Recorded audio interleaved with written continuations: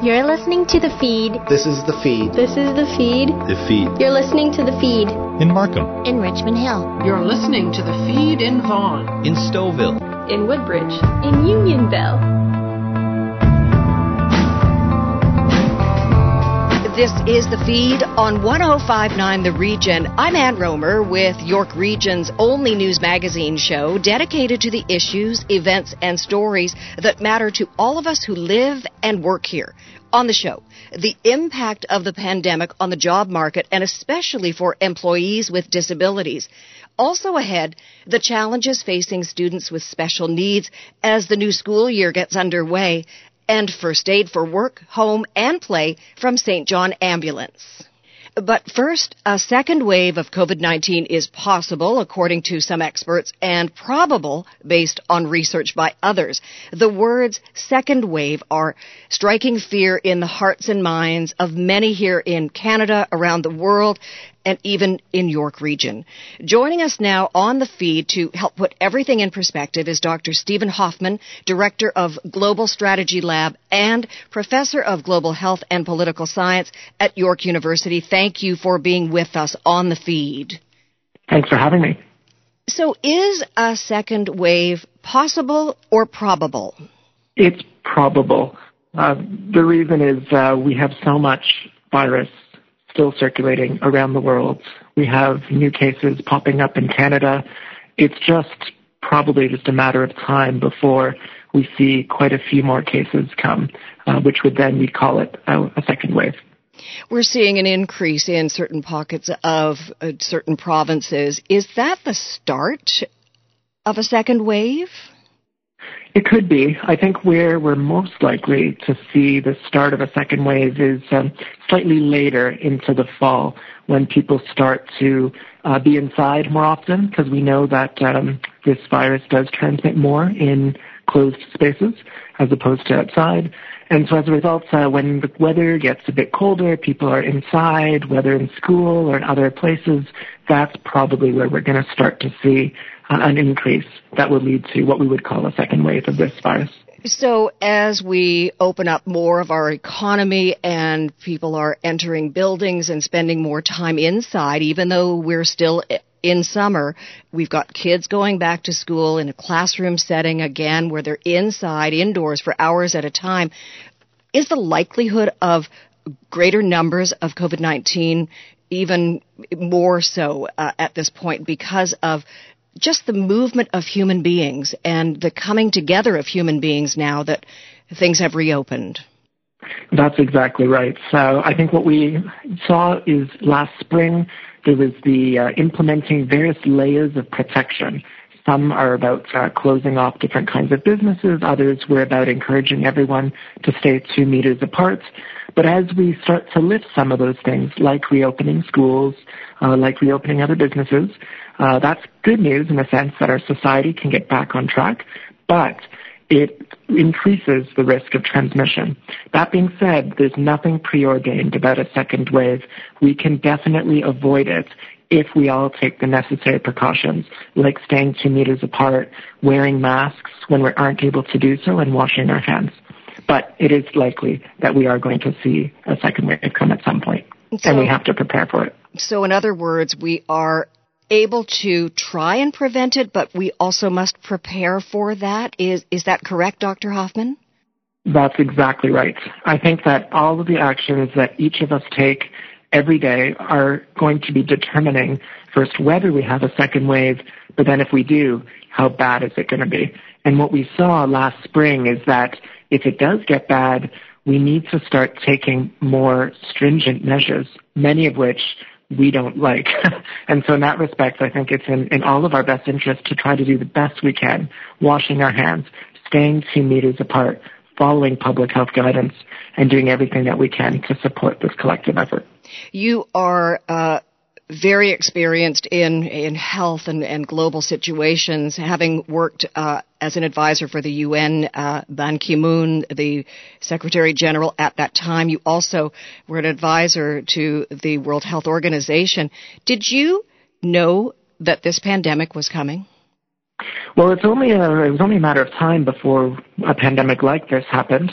A lot of my own research was exactly about this kind of thing, about, for example, when that pandemic inevitably happens, what would it look like and how should we be responding? I think the clear answer is yes, and indeed this pandemic isn't as bad as it could have been, and the next one might actually be worse. I think the key is that we weren't fully prepared for a pandemic like this. In Canada, but frankly, every country in the world wasn't prepared. And so the good news, though, is that we're going to be able to learn a lot from this pandemic and ideally make sure that we're much better prepared for future ones that come our way. And were governments around the world listening to the alarm bells being sounded by people like you, by experts like you, that a pandemic was inevitable and was coming? Well, I don't think any governments in the world listened as hard as it probably should have to that threat. I think what we've seen here is that governments are responding, and many governments, including ours in Canada, I think have been doing a very good job. I think, though, with the benefit of actually seeing and experiencing this pandemic and seeing how much it costs our well-being, our economies, our health, that I anticipate there will be much more robust preparations for future pandemics that are likely to come our way. And so I think people were listening before, but I think they're going to listen a lot harder now that we've all experienced this collective experience together. My heart sank when just moments ago you talked about it being possibly worse the next time around. Are you talking about a separate pandemic, or are you talking about the second wave? Oh, I was referring to a separate pandemic that will inevitably come at some point in the future. I think the second wave hopefully will be less bad than the first wave. And the reason I say that is because with the first wave, we just didn't know very much about the virus. We didn't know about exactly how it spread. We didn't have emergence of some treatments that might work. But that's starting to change, right? So we know how this virus spreads. We don't know everything, but we know a lot more. We know that, okay, actually wearing a mask can be helpful to stop the spread if you don't have symptoms yet, but if you are able to spread it to other people, a mask can be helpful there. We know that we should be staying 2 meters apart. And so because of that additional knowledge that was derived from science and research, it means we'll be able to better respond if a wave 2 or a third wave or a fourth wave comes our way. But it also means we'll be able to be more targeted with our interventions. Because in the first wave, when you just don't know how the virus is spreading, you had to adopt society-wide interventions. Hopefully, with a second wave or later waves, we can be much more focused. At least that's the hope. Let's unfurl the global map, if you will. So the current statistics, countries with the most COVID-19 cases right now, the U.S., India, Brazil, Russia. So that's North America, Asia, and 2 in South America. Then we look at the countries with the least number of cases, St. Kitts, Greenland, Western Sahara, and Anguilla. So 3 of the 4 just mentioned are islands, and the numbers are so low. So what does that tell you when you look at the geography of the spread of the virus? Well, the number one predictor of whether a country has more cases of COVID-19 is going to be the size of its population. So I think when you mention those earlier countries, India, the United States, Russia, these are big countries. Other countries like Greenland, much smaller, so they're going to have fewer cases. But when you look at the cases per capita, on the basis of how many people are in those countries, you still see countries like the United States have an extraordinarily high number of cases. And that's ironic, actually, and it's unexpected, because the United States was likely the country that was best prepared for a pandemic. It has fantastic scientific capacity. It invests so much money per person into healthcare. It has leaders who are in the public health fields, having such reputations for being excellent in their respective fields. But it highlights that having science, having public health leaders, not enough to confront a pandemic. Pandemics are political, and it depends on having the right political leadership to steward and lead collective efforts to confront these kinds of challenges. And so in the United States, it was the country that was expected to be able to respond the best and yet has mounted one of the most challenged responses. So that is, I think, one of the most interesting and devastating stories coming out of this pandemic. And a lot of people would point the finger at President Donald Trump, speaking of whom he is at this point trying to broadcast to the world that he will, and the country, the United States, will have a vaccine very soon. We also are hearing that a questionable country like Russia, they rolled out their data for a vaccine, all very positive, but it was met with great negativity from experts around the world. Now there seems to be a change of heart on that there may be some merit to their vaccine research. Where do you stand on all of this? Well, the early results from some of the vaccine candidates does indeed look positive. That's good news for all of us because a vaccine is likely going to be the way that we're all going to get out of this pandemic. In a good way. So we want those vaccines to be shown to be effective. That being said, at this stage, it's still so early. These are all phase 1 or phase 2 trials. So really at this point, these studies are really just trying to show that taking the vaccine is not a deadly thing. That's what a phase 1 is really about. Like, does this vaccine cause harm? And this phase 2 is really about, does it theoretically mount some kind of biological response that we want to see in people. The good news is the studies thus far for several vaccine candidates are showing some positive early signs, but it's still so early. We're quite far away from a vaccine being shown to be effective and frankly even just safe. And so I think trumpeting that there's going to be a vaccine by November 1st, or in the case of Russia, it's already been approved for use. That's quite early and not something that scientists or doctors around the world would want to see happen. Instead, what we really need are those phase 3 trials that really can show us, do these vaccines work? And if they do, we need to then manufacture them as fast as possible to get them into as many people as possible, because that's how we're going to get out of this together. I have a non-scientific question for you from me, a layperson. So if there can be a COVID-19 test, why can't there be a vaccine created as well? With the data needed for the test, why can't there be a vaccine created? Well, we have actually created about 150 different vaccine candidates that might work, but they might not work. And so, indeed, there are some companies that had developed their vaccine candidates as early as February. So I think the question is a great one because it really highlights that to develop a vaccine itself, when you have the virus, our science allows us to actually do that quite quickly. Now, of course, there's different ways of doing it, and we need to figure out which one will actually work. But what takes the time is showing that it works. Because with vaccines, there has been, like any kind of therapeutic or frankly anything, we just don't know if it works unless we put it through a randomized control trial.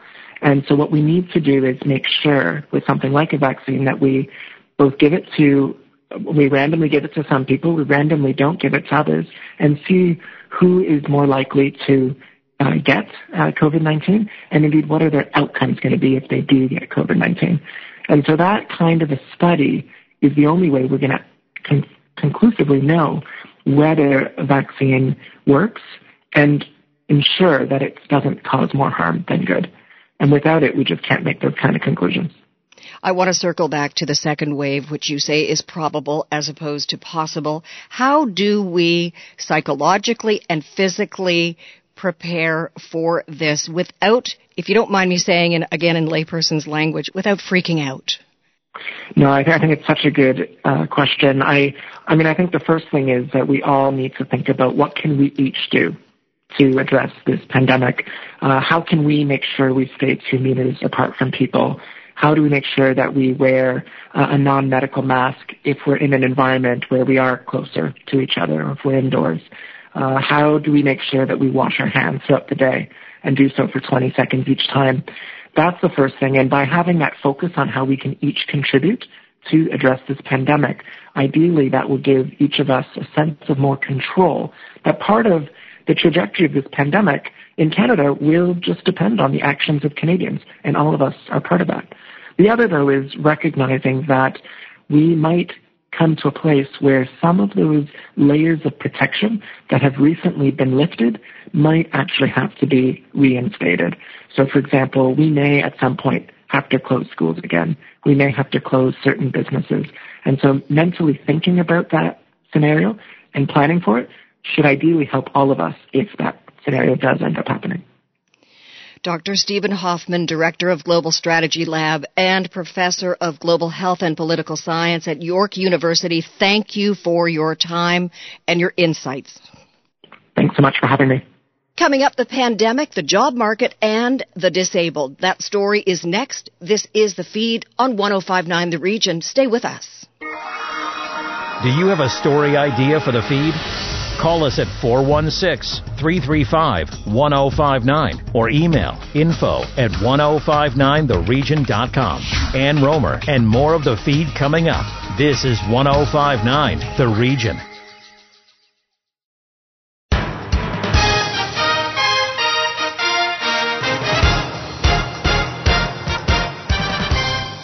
This is The Feed on 105.9 The Region. I'm Ann Romer. COVID-19 has not only changed the workplace, but also increased job loss, particularly for the disabled. Jim Lang with that story. Well, as everyone would know, COVID-19 has affected all walks of life, all segments of society, but unfortunately, one of the forgotten segments of society are people with disabilities, and a recent study by Stats Canada really highlighted some of the issues facing people with disabilities in Ontario, in Canada, dealing with COVID-19. To talk more about it, thrilled to be speaking to a longtime advocate for people with disabilities, the former Lieutenant Governor of Ontario, David Onley. David, how are you? Very well, Jim. How are you? Well, good. I was a little shocked. 36%, according to StatsCan, of people with disabilities reported temporary or permanent job loss since March. That's a staggering number, David. It is, especially when you compound it with the reality that the percentage of individuals with disabilities, the unemployment level, let's put it that way, of individuals with disabilities is at least 25% by the strictest definition, and it's closer to over 40% by a more expanded definition of unemployment. And that would be, the hard reality, far, far worse than the depression, shall we say. So when you take into account the totality of the number of people in Canada with disabilities who are employed, it's far below every other minority group in our society. And that minority group, the persons with disabilities, have had a 36% job loss. It's really unbelievable. It pushes the total number of people with disabilities who are unemployed now well over 50%.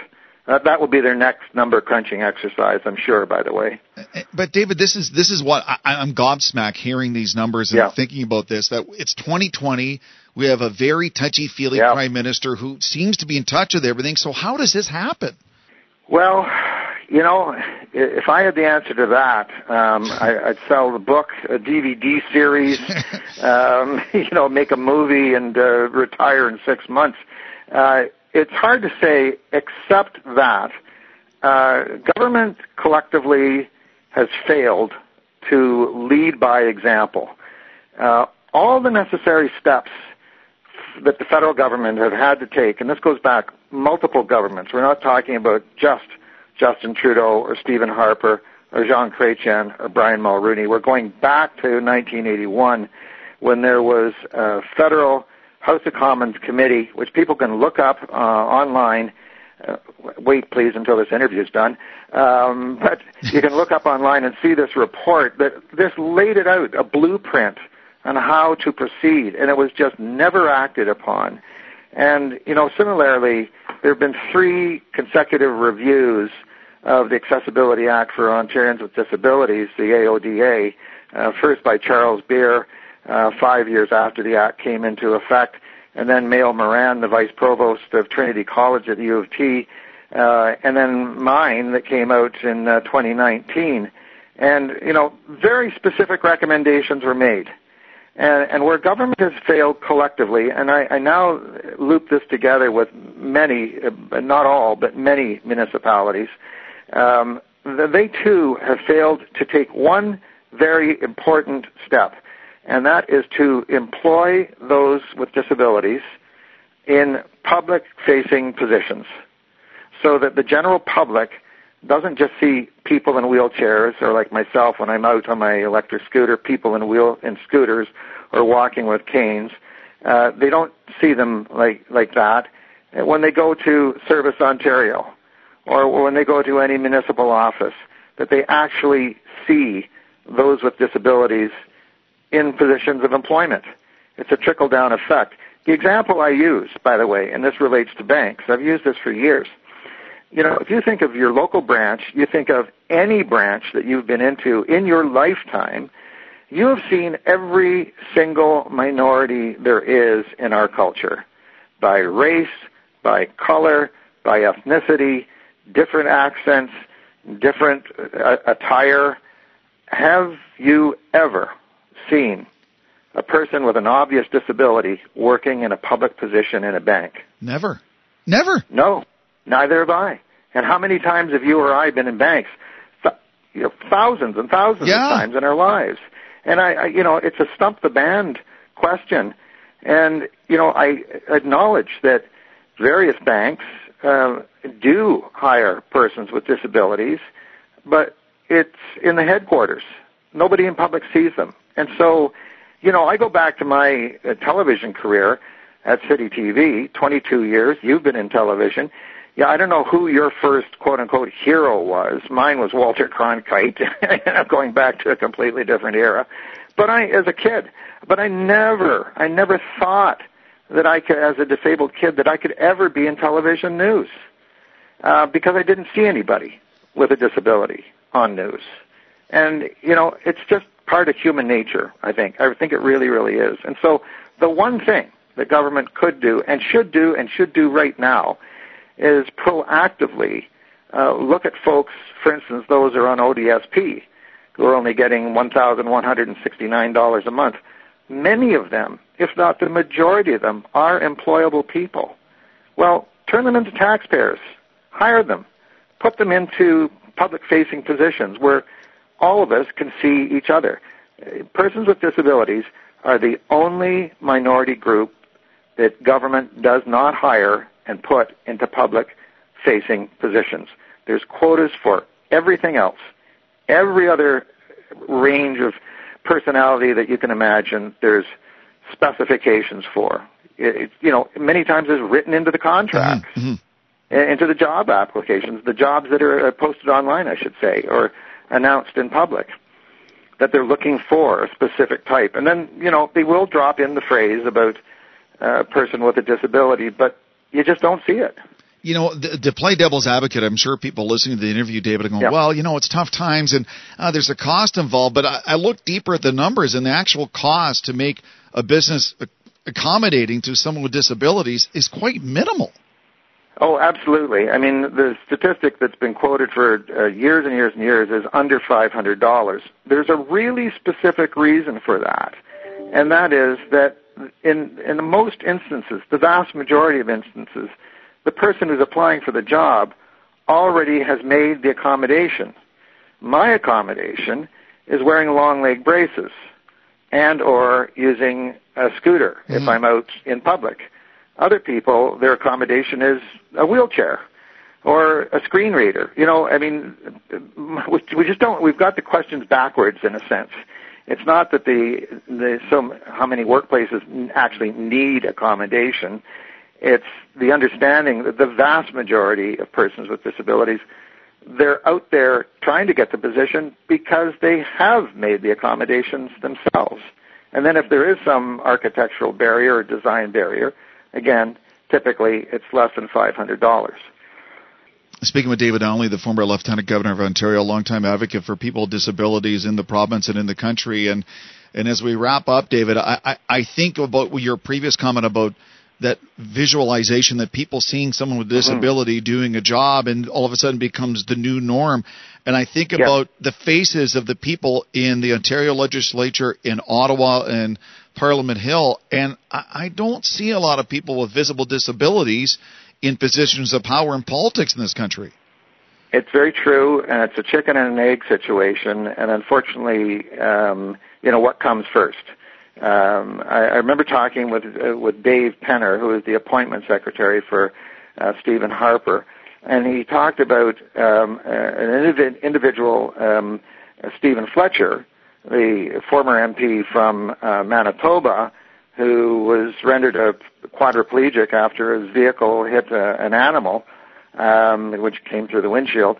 They said that Dave said that they made far more progress, and Parliament Hill became so much more accessible upon his arrival in the Parliament because they had to make the accommodations. You go, well, why didn't you guys just do it before? You've been told to do it since 1981, But until there was a reason to do it, they just didn't do it. And now it's fully accessible. It's inside. I mean, any person using a wheelchair or a scooter who became an MP would be able to navigate Parliament Hill. I take it back to a hiring situation where in the United States, Walgreens transformed one of their distribution centers into being fully accommodating for individuals with disabilities, and specifically the workstations were made so that they could lower the counters so that a person with a wheelchair could work at the counter. And so they did, and started hiring persons in wheelchairs. What was the first thing that happened? The able-bodied people who had been standing for years and years and years said, this isn't fair. We want workstations where we can sit ourselves. And so they did. So it's a true story. You have to laugh, though. It's so ridiculous. Oh, it is. It is ridiculous, And, if folks want to see what can be done, and this will be after your show is finished, of course, I always like to give that qualifier. Yes, thank you. Just go to YouTube and type in Walgreens accessible workplace. There's dozens and dozens and dozens of videos, and it's just head-shaking because you come away from looking at those videos and you go, yep, it's not hard, it's easy, it's just a matter of will. Let's do it. Well, the days of lip service and excuses and putting things off have got to end. We have got to do better as a society, and especially as a country. We're better than this, David, and we should be doing better. David Onley, the former Lieutenant Governor of Ontario and a longtime advocate for people with disabilities in this country, and is still doing so much great work. Thank you so much for this. Greatly appreciate it, David. Always a pleasure. Thank you.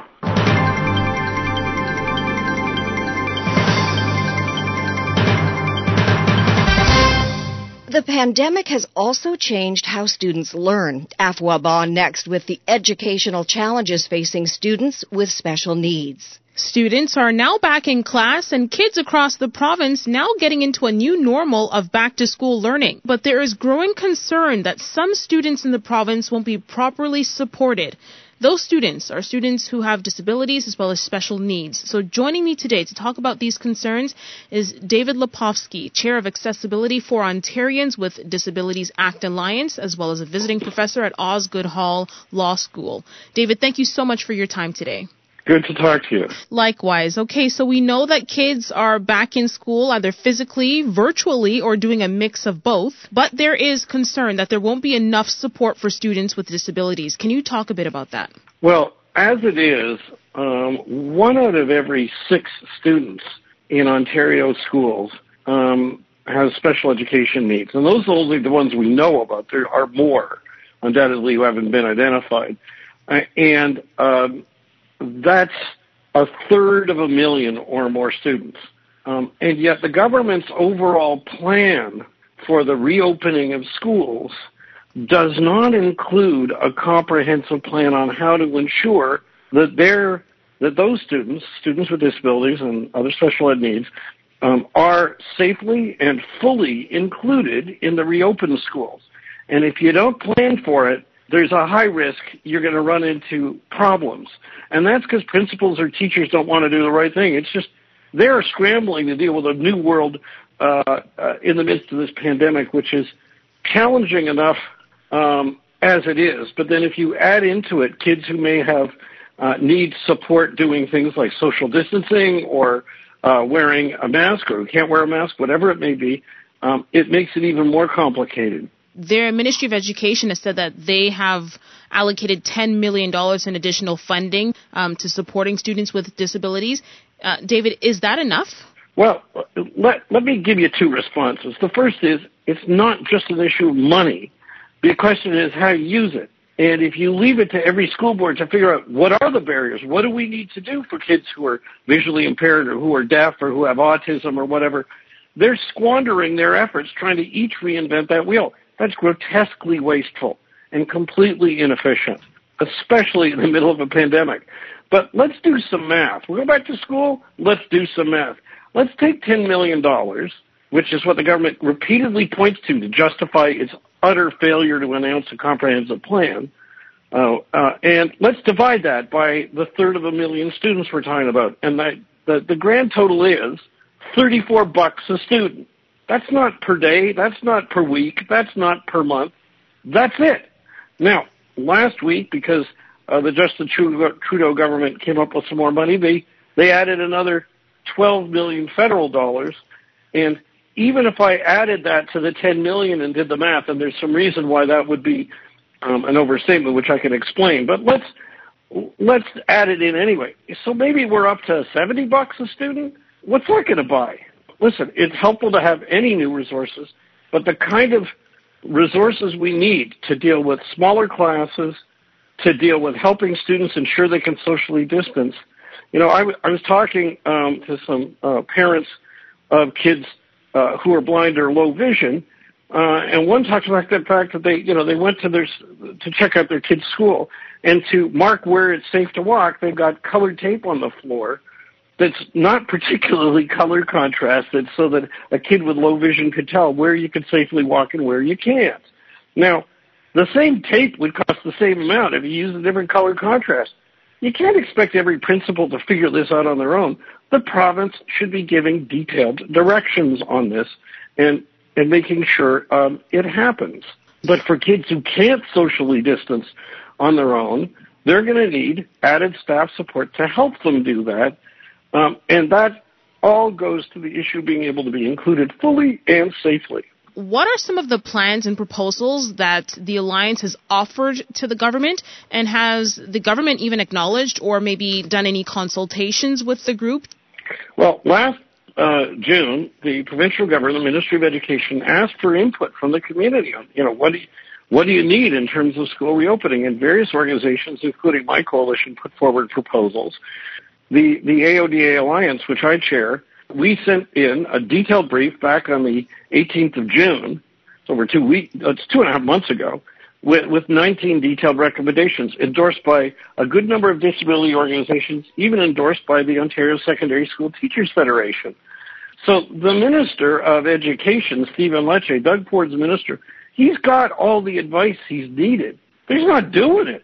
The first thing the government needs is a comprehensive plan of action, focusing on ensuring how they're going to meet the needs of students with disabilities, a provincial plan.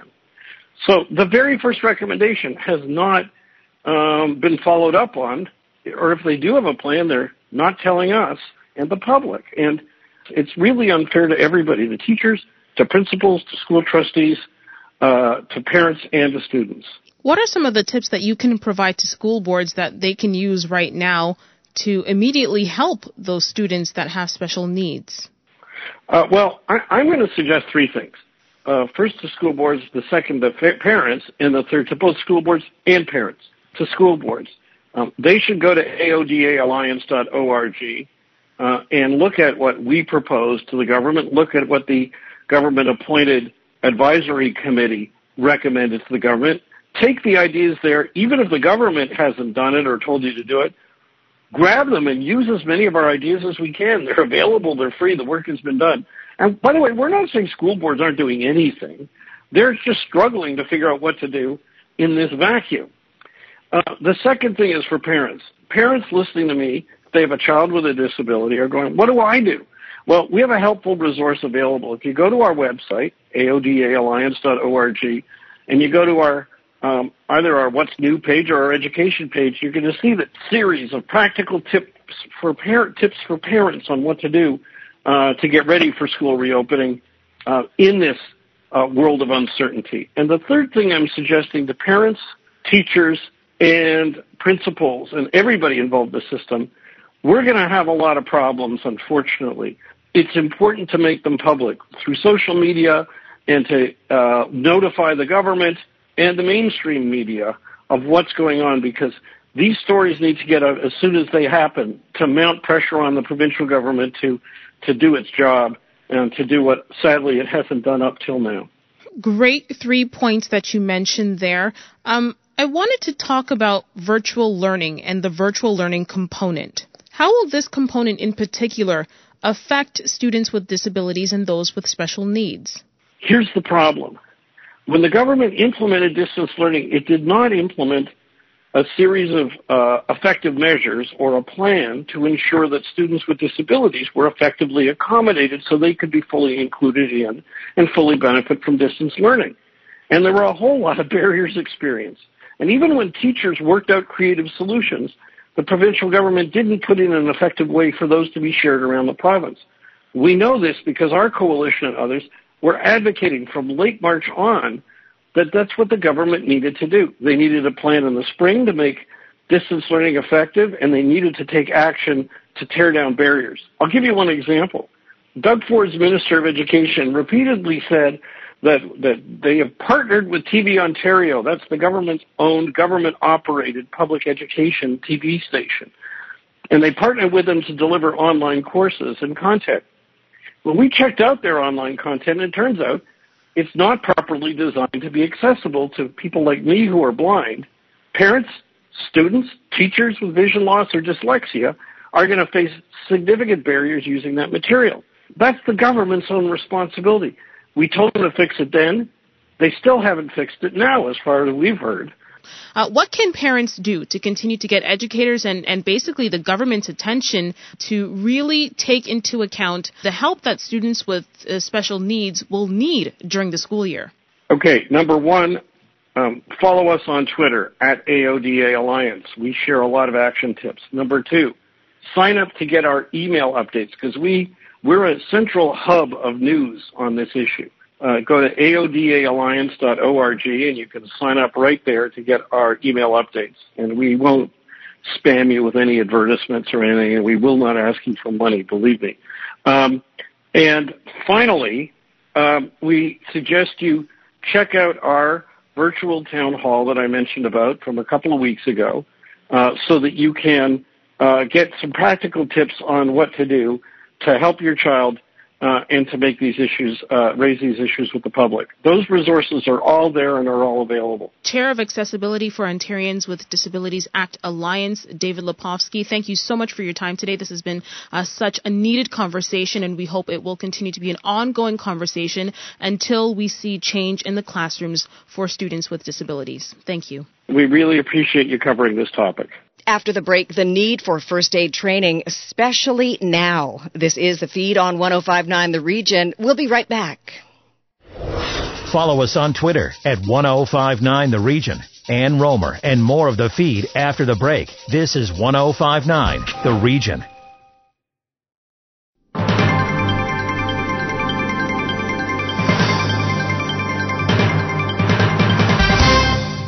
Welcome back to The Feed on 105.9 The Region. I'm Ann Romer. First aid training is a really great idea at any time, but particularly these days. Tina Cortez with the skills that could help with an emergency situation at home, work, or play. Jason Coulterman is from St. John Ambulance, York Region. Welcome to The Feed, Jason. Thank you for having me. For those who may not be familiar, can we start with the work of St. John Ambulance? Can you elaborate a little bit for us? Sure. St. John Ambulance is one of the world's oldest organizations, and they've been serving in Canada since around 1877, providing first aid training to help keep you and your loved ones safe.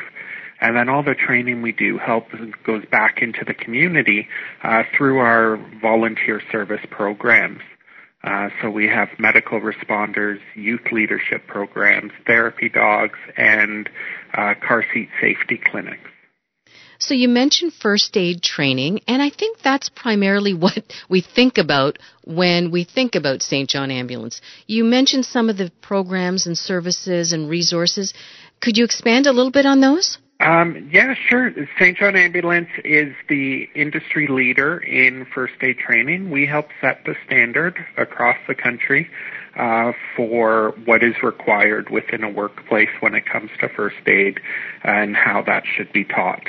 And then our community service programs are a way of giving back to the community, providing first aid coverage for different events throughout the community, helping our youth develop leadership skills and become better community citizens, helping our seniors through the therapy dog program. And they don't just help seniors, they help a lot of other people as well, but the primary focus is helping the elderly and the people in hospitals and whatnot to help relieve stress and make them feel better.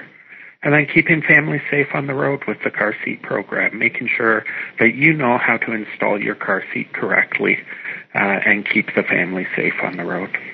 Is it primarily for groups and companies, or can individuals take the courses? Individuals can definitely take the course. We have public courses running almost every single day that you could just sign up either on our website or by calling the local branch. Or if you have a larger group, we can do a private class for your company or church group or organization as well. Now, obviously, COVID-19 has changed the way everyone works. How do those classes get underway, and how are they conducted in the COVID-19 environment?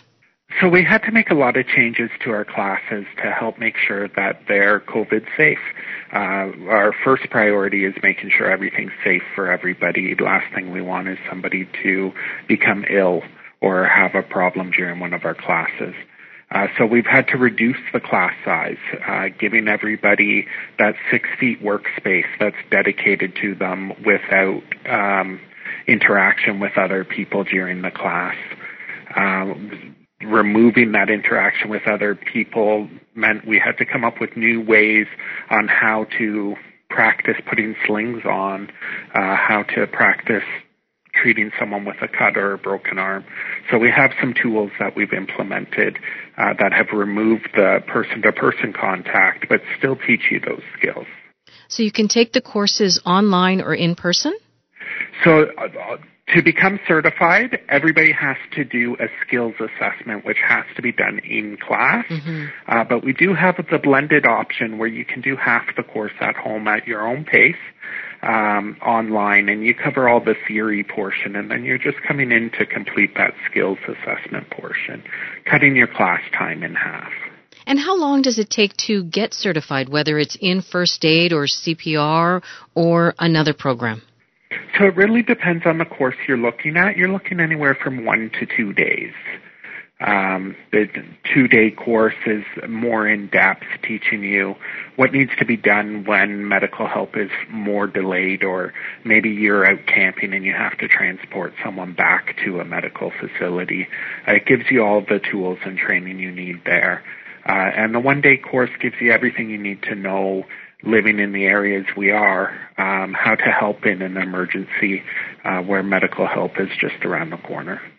Now, when I was checking out your website, there was a section about emergency preparedness, and that seemed to really catch my attention, especially now during COVID-19.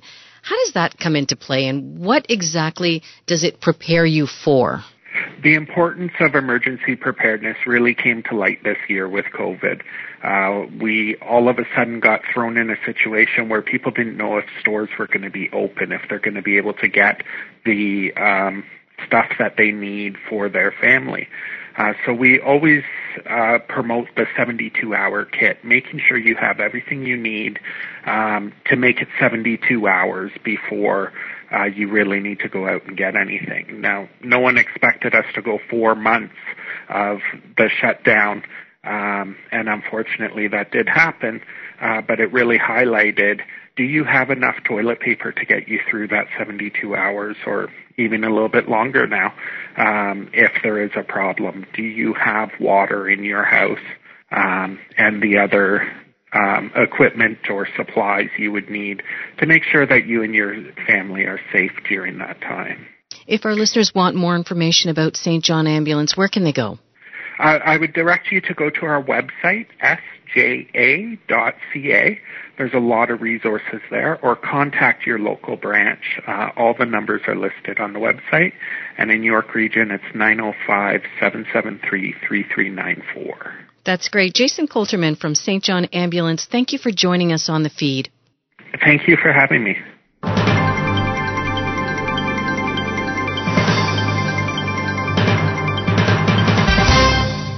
I'm Amber Pay. Next on The Feed, we are joined by Deborah Wilson. She is the Vice President of Communications and Public Affairs, Billy Bishop, Toronto City Airport. Thank you for joining the show. Oh, thank you for having me. So we know that the travel industry has been hit particularly hard by the pandemic. How are the operations at Billy Bishop Airport? What exactly is happening there? Yes, it's been a very dire time for aviation across the world. It's one of the industries that's probably been hardest hit. With regards to Billy Bishop Toronto City Airport, we haven't offered commercial service, being Porter Airlines or Air Canada temporarily suspended passenger service back in March when the pandemic first kind of hit here in Canada. So currently we are not offering commercial service out of the airport. But what that has enabled us to do is really look at our operations so that when the airlines are ready to start flying again, we're ready to welcome passengers. So what that has meant is looking at the journey that a passenger would take upon arriving at Billy Bishop Toronto City Airport, whether it's arriving at Toronto passenger going farther afield or someone arriving at Billy Bishop. We've sort of tracked the journey that they would be on to make sure that we are doing everything possible to ensure a safe travel experience. We're calling this our Safe Travels program, and it looks at everything from physical distancing and making sure that we've got signage in place to encourage physical distancing. It has been an investment in infrastructure, so we've invested in things like electrostatic foggers that remove all of sort of any virus or germ that is on a surface. We've increased and enhanced our ventilation system. So, what we've tried to do is make Billy Bishop Airport as safe as possible, and also make sure that passengers have the peace of mind that when they do come into the airport, we are obviously, cognizant of what's going on in the real world and making sure that we are doing everything possible to mitigate the impact of the virus and making sure that people are safe. Wow, it almost sounds like a sci-fi situation when you were talking about the static, whatever that was, the foggers. Yeah. And I've never even heard of that before. And there are so many different things. Yeah, absolutely. So, I think what we've seen with this virus is it's been, as terrible as it's been for many, it's also been an opportunity to innovate. So I think we've seen that in all industries. We're all very used to the Zoom calls now and everything else, but within the airport world, or just the public facility world, I think we're all looking at things that are within the physical environment that can be improved upon. And so things like improved ventilation and fogging machines and germ and virus protection and all of that kind of thing. So I think, we're going to be in this reality for a little bit longer, hopefully not too much longer. But even when we have a vaccine and we're all feeling like we're safe again, I think some of the things that we might pick out of this experience around keeping ourselves, safe and virus free are going to be good lessons to learn. And our airport, as I said, has really looked at everything from, pushing elevator buttons and how you get from point A to point B. We're actually in a good place as an airport. We're located 3 kilometers from downtown, so you can walk to our airport, you can bike to our airport. When you get to our doors, you can decide whether you want to take the tunnel across or you can take the ferry. And we're all learning about the advantages of being outside right now, and the ventilation that an outdoor environment provides. So if you don't feel comfortable perhaps taking the tunnel across, you can jump on the ferry, and that's an open-air experience. And then, as I said, within the tunnel itself, we've really looked at enhancing our ventilation to make sure that, we're capturing anything that might be in the environment that might not be, that great for passengers. Are you hopeful and optimistic that Canadians will feel comfortable on a plane again? I think They'll get there. It's funny, there was a survey put out last week that indicated that that Canadians are getting more comfortable with flying. I think what you're going to see is people feeling comfortable flying within Canada before they go, internationally. And that's, again, another part where, Billy Bishop is in a good position because so much of our travel is domestic or, just a hop over the border. So the border is still closed, so people can still be flying within Canada. And I think that's where you're going to see people comfortable first. The airlines have really done a great job making sure that they're doing everything possible. Masks are an absolute requirement, and we're seeing that, with airlines refusing to offer travel to passengers who won't wear masks. So, it's a bit cliched at this point, but we are all in this together, and I think everyone's doing their part, and I think passengers will get there. I think it's just going to take a little bit more time, and when they do get there, I think the Canadian travel is going to be the first thing that rebounds. But even within Canada, you've got these little bubbles that are, you have to quarantine if you go to a certain province or things like that. So I think that's one of the first things that has to be resolved is allowing for more ease of passage within Canada, and then whether or not that happens across the various borders, I think that's actually a global discussion. But I think within Canada, I think it'll rebound first. And are you hearing with your Safe Travels program? Have you heard from any passengers about it? Have they welcomed it? Are they curious about it?